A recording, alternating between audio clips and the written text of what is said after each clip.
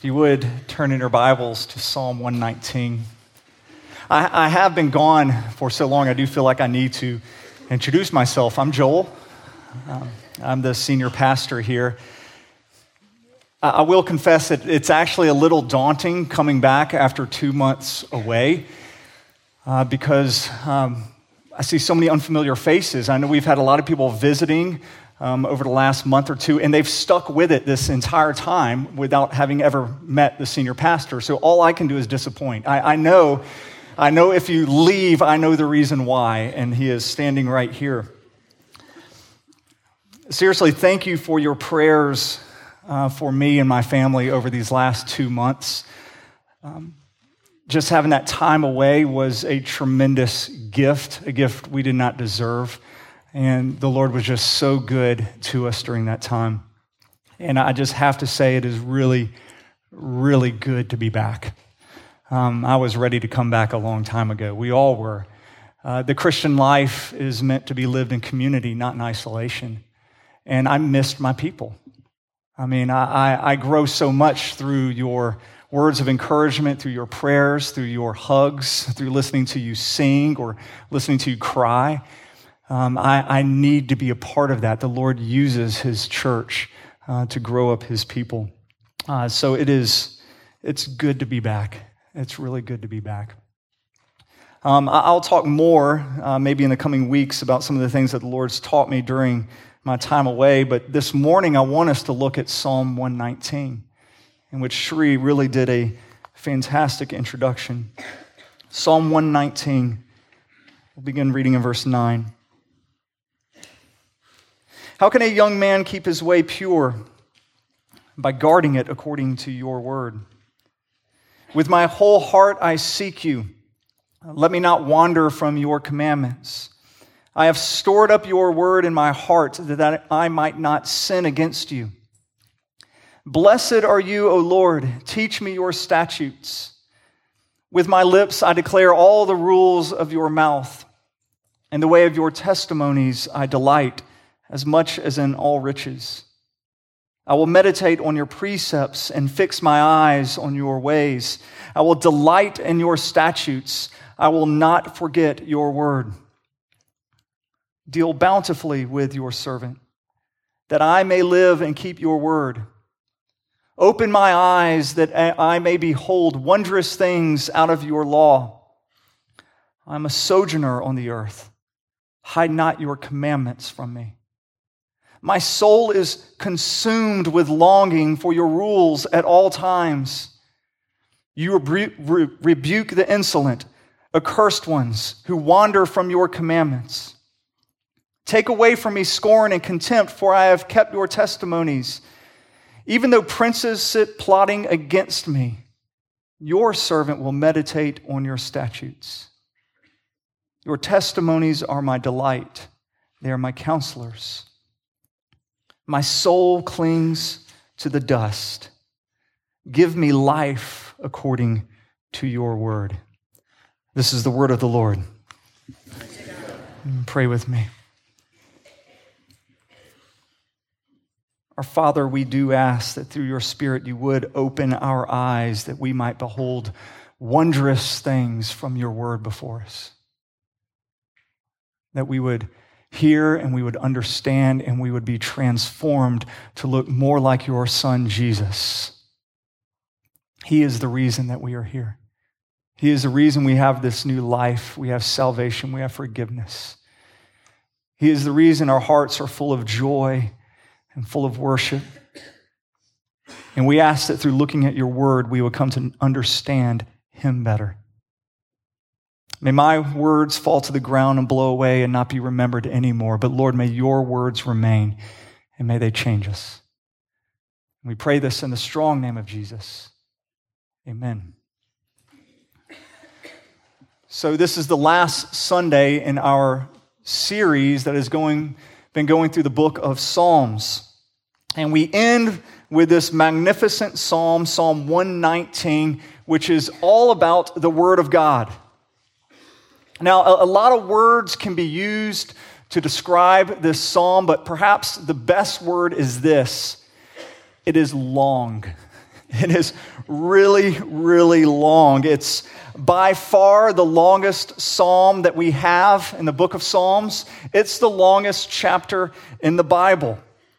Just for fun, last night I read it out loud. It took me 19 minutes just to read through this chapter. And keep in mind, this was supposed to be sung, so it'd been even longer.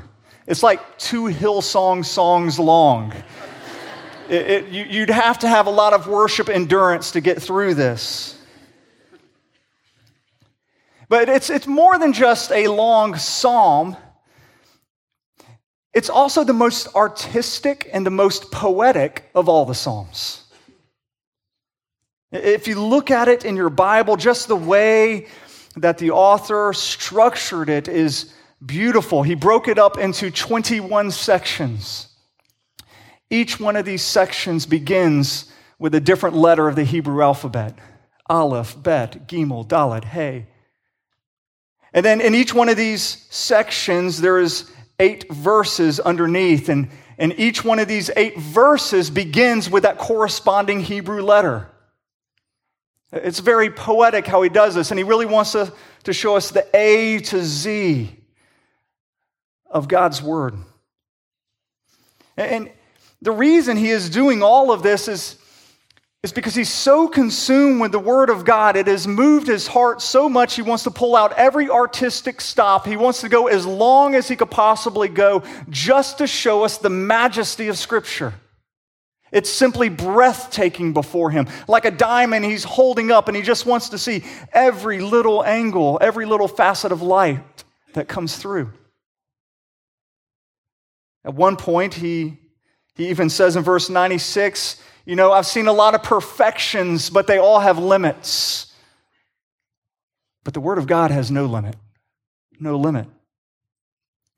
Because of the length of this, there is a lot of things we could pull out and look at. I don't have the time to do that. So I want us to just look at 4 things that the psalmist brings before us to gaze at.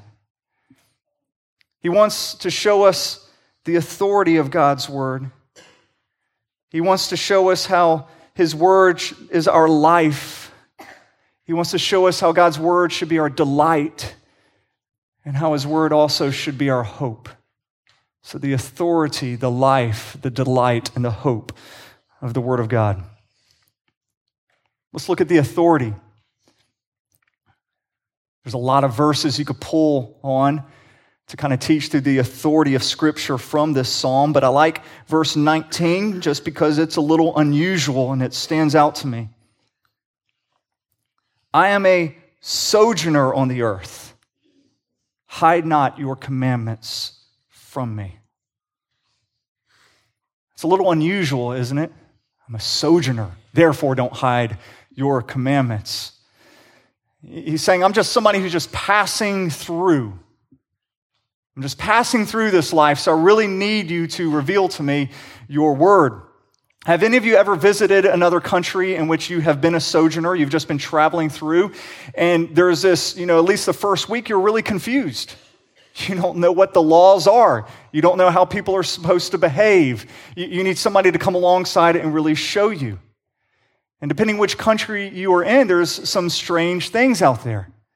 I was looking up some of these things, and did you know that in Thailand, it's illegal to step on money? So if you were to drop anything and a coin's running away, you're not allowed to step on it. Somebody's got to tell you that.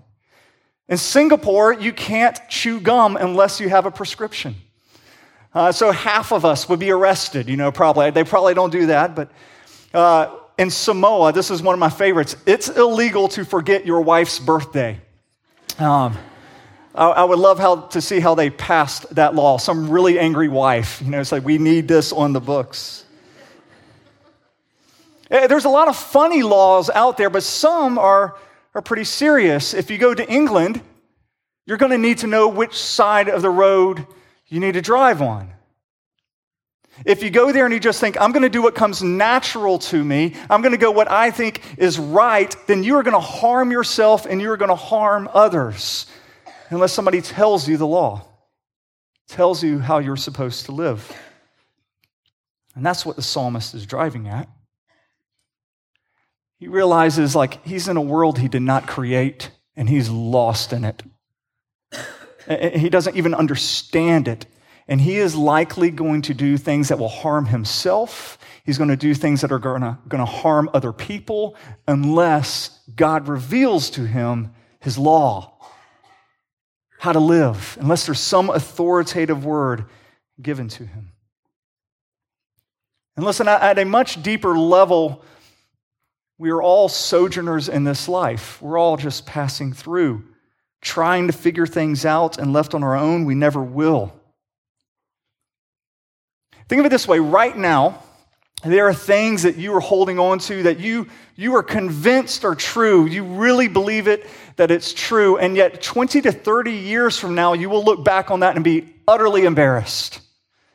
You will not be able to believe you actually believe that. And I'm not talking just about fashion, like Ugg boots or, skinny jeans or, jeggings, which 20 years from now, hopefully we're going to look back and we're just going to laugh. That's why I go with the timeless classic plaid from Sam's. It will always, always be there.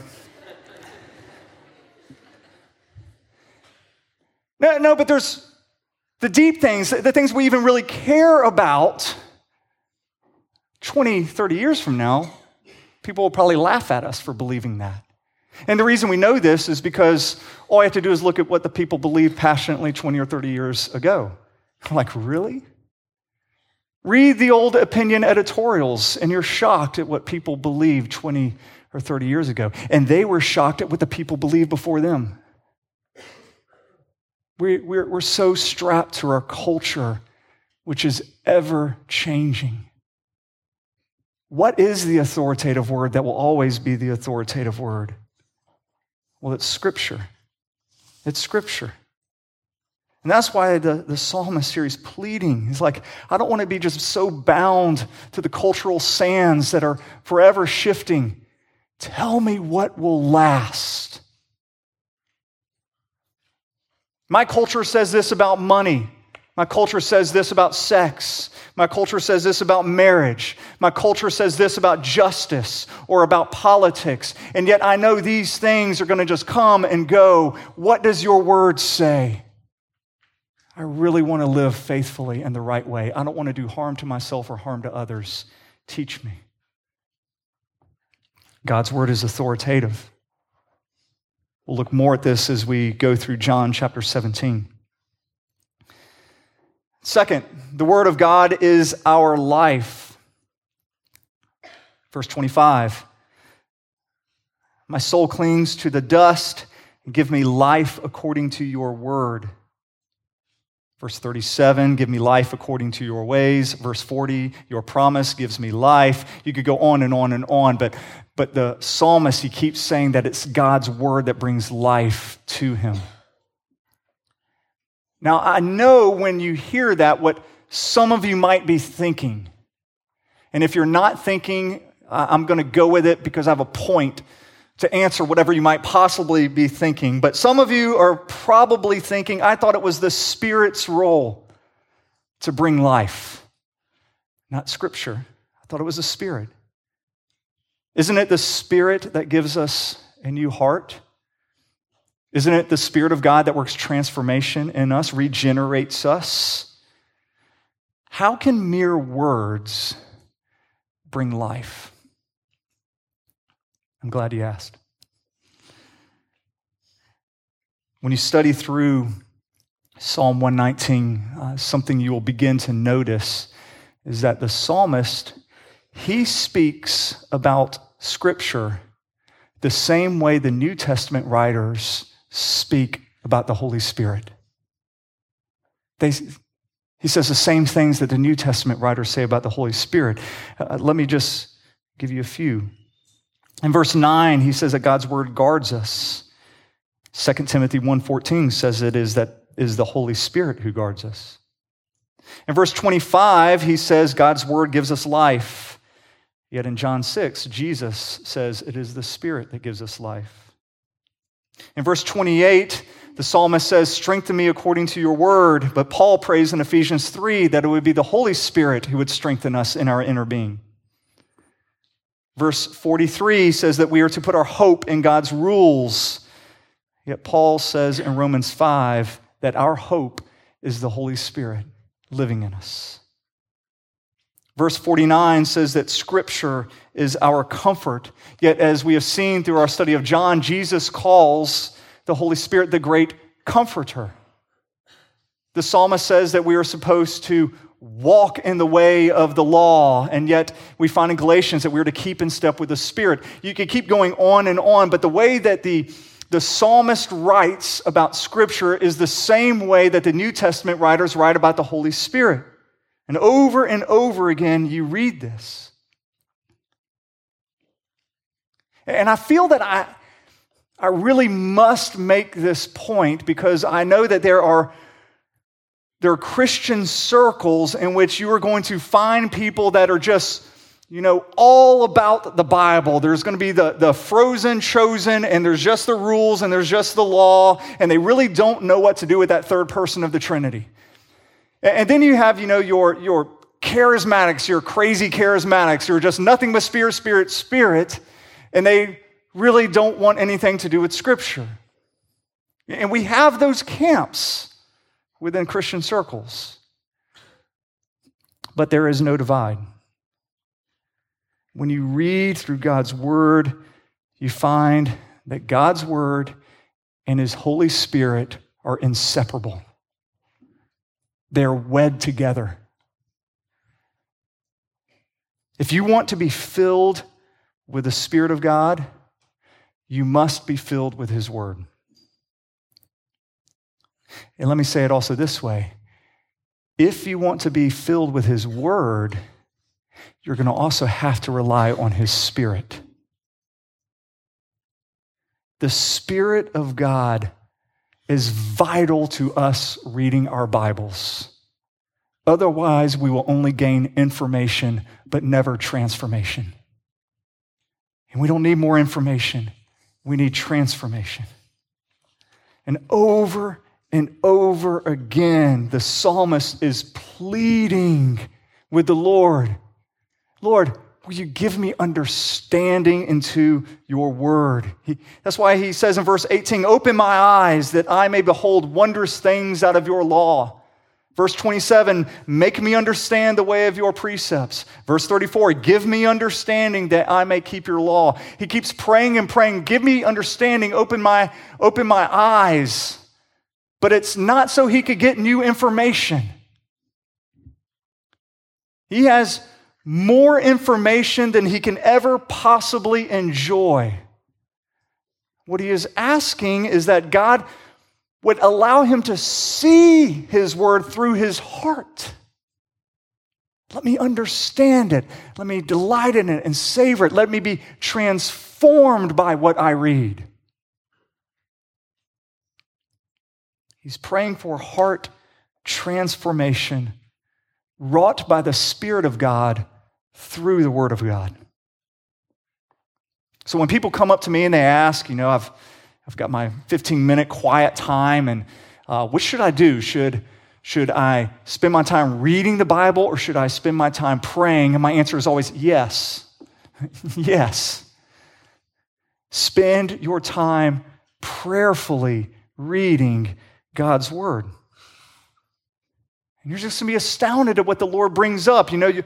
You'll come across, maybe one of the 10 Commandments, thou shalt not murder. Well, you know what that means. Don't go kill your neighbor, all right? But as you're praying about this, you're saying, Lord, open up my eyes. Open up the eyes of my heart for this. You're thinking, well, God, you're all about life. And not only am I not killing my neighbor, am I giving my neighbor life? And you begin to think of specific people, and you're like, how can I give life to this person? Do I need to invite them over for dinner? Do I need to take them a meal? Do I need to give them a word of encouragement? What can I do? And so what it is the Holy Spirit is beginning to take His word and bring transformation to you. To where it's not just understanding, but transforming in the way you live. We need the Spirit of God to read the Word of God. Third, let's look how the Word of God is our delight. The Word of God is our delight. Okay, so I'm on my last day on my sabbatical. I'm in Montana. This is this past Monday. And I have hiked myself out. I can't hike anymore. My feet are swollen, they're blistered, they're bloody, and I'm like, I'm not going on another hike. So what can I do on my last day here? I don't want to just sit around, watch the Olympics or whatever. I'm fidgety. I got to do something. And so a friend of mine who lives there, he calls me up and he says, hey, you want to go on a horseback ride with me? I got to do a resupply run. So I'm going to bring a bunch of horses and supplies to these forestry workers, be gone for the better part of a day. Why don't you come with me? I was like, perfect. Absolutely perfect. Horseback ride through the mountains with a friend. Great day to spend on my last day of my sabbatical. And so he picks me up. We take the horses in the trailer over to the trailhead. We get there. We're loading up all the horses, and I just kind of see him stop, and he's just kind of looking around. He's like, man, I forgot your horse. It's like, you forgot what? He's like, I forgot your horse. It's like, I didn't bring enough horses. That's different than like forgetting your phone. This is a 1,000-pound animal, it's kind of the essential thing to a horseback ride is a horse. And he's like, man, I'm sorry, I just forgot it. I'm like, but he had to go on his resupply mission, so I said, fine, I'll just stay here. There's a big boulder over there. I'm just going to kind of sit on it. I packed with me a Jack Reacher novel, all right? I'm just going to read Jack Reacher for about 5-6 hours. I'll finish it. So you go do your thing. And he's like, sorry, man. And so he left.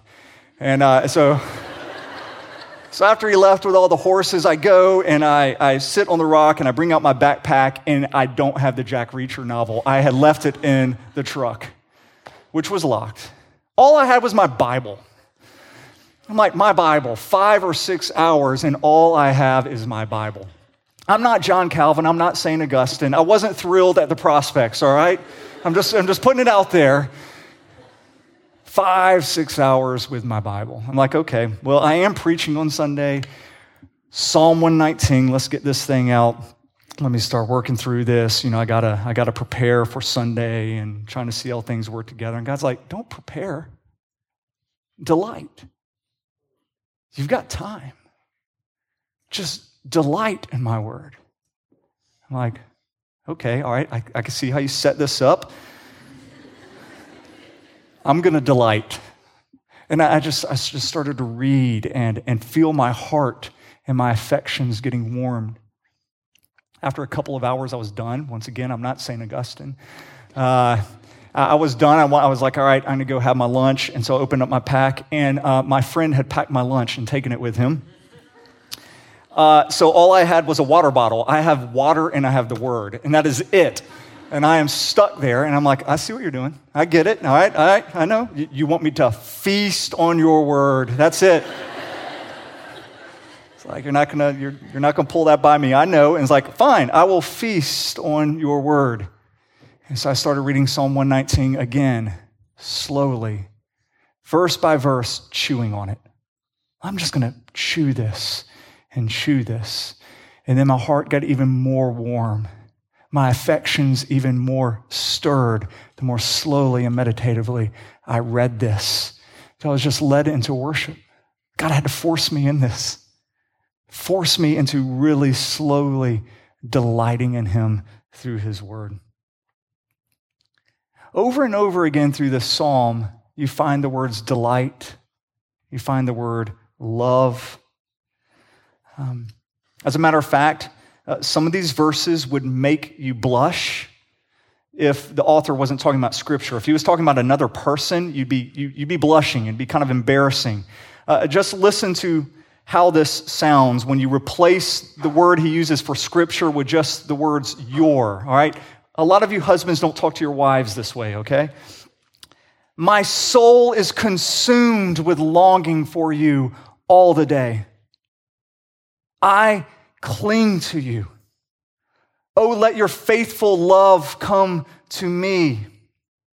You are my comfort in affliction. I have seen a limit to all of perfection, but you are limitless. How sweet you are to my taste, sweeter than honey to my mouth. I lay awake all night thinking of you. I mean, it sounds like the Song of Solomon. I mean, when you're reading this person delights and loves Scripture so much. Reading the Word is not a duty to him, it is a delight. And he can use all of this language of longing because he's not just longing for words. This isn't an academic pursuit. He's reading the Scripture so that he might know his God. One thing I noticed, probably after reading through this the 7th or 8th time that day, one of the things I noticed is that every verse, all 176 verses, have a reference to God in them. Every one of them. And in these 176 verses, the psalmist never just says things like the word, the commandments, the precepts, or the ways. It is always your word, your commandments, thy precepts, your ways. It is all tied into a relationship here. There's not just this objective or subjective commandment that's out there to be studied. It is always tied to the one who is giving it to him in relationship, saying, know my heart. It's an invitation into a relationship. And so as I look back on my last day in Montana, I realized that God did not cause my friend to forget all those things, and me forget all those things, just so I can do homework. God was calling me on a date. He was wooing me and he was pursuing me. He wanted me to see his heart and to delight in him. Lastly, let's look at how the Word of God is our hope. The Word of God is our hope. You probably saw this last week when we went through Psalm 22. I confess I've not listened to any of the summer series.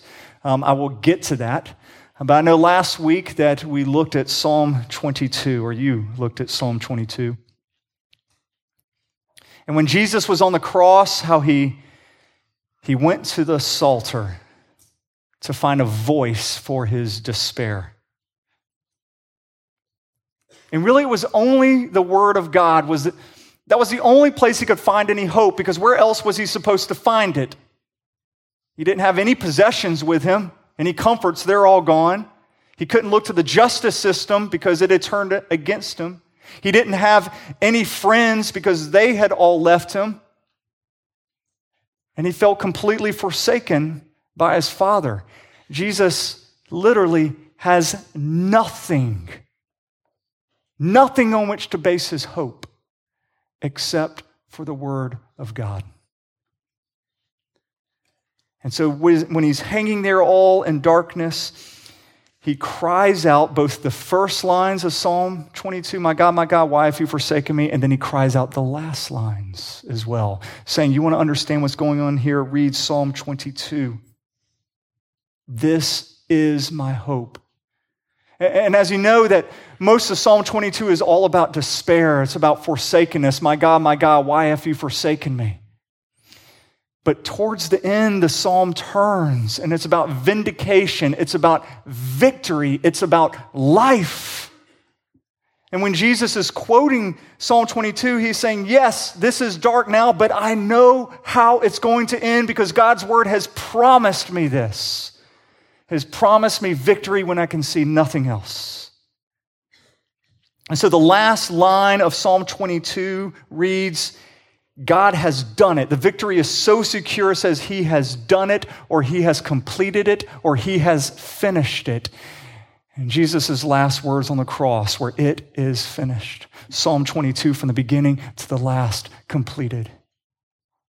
I hope in the Word. And of course, Jesus' Father always keeps his word, and raised his Son to life. Let me just say that there are times when there will be nothing else for you to trust in. When you look around and all you see is darkness, all you see is despair, but you have God's Word, and you just cling to those promises. that God is for you and he is not against you, and God is giving you life. God always keeps his promises. I want to end by us just looking at the last verse of this psalm. I don't think it's there in your worship guide. I wasn't certain if I was going to end here, but I want us to look there. I feel it's appropriate.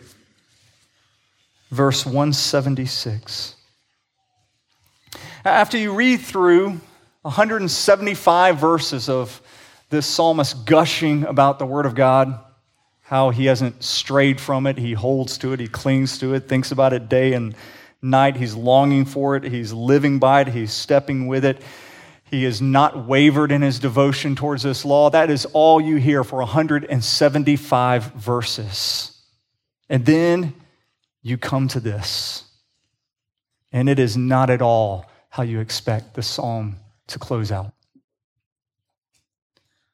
Psalm 176. I have gone astray like a lost sheep.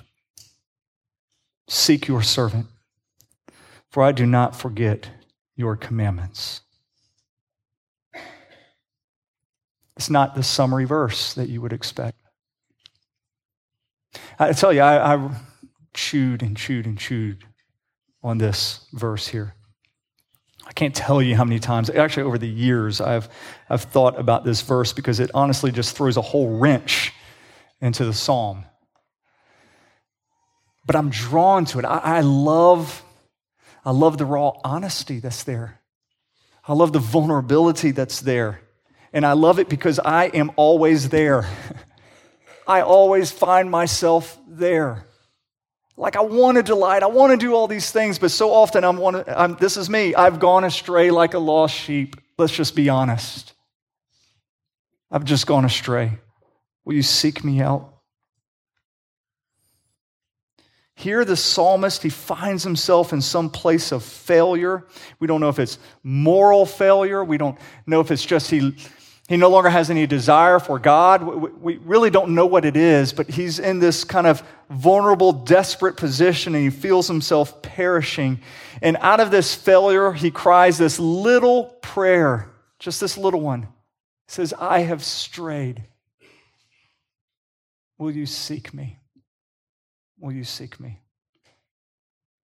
And the only reason he even knows to pray that is because somewhere deep in here, God's word is still there, and he is being reminded, God is a God of compassion. God is a God of mercy. God is a God who goes after his lost sheep. It was in there, and he remembers it. And so with whatever faith he has, he just says, Lord, will you seek me? Because I know that's the kind of God you are, because I remember that. I remember that. Perhaps this is where some of you are today. You've heard me talk about how the Word of God is authoritative, how it gives life. It is our delight. It is our hope. And yet here you are thinking, I know that's true. It's all true. Yet I just feel so distant from God right now. If this is you, just call out to him to seek you. And remember that the living Word,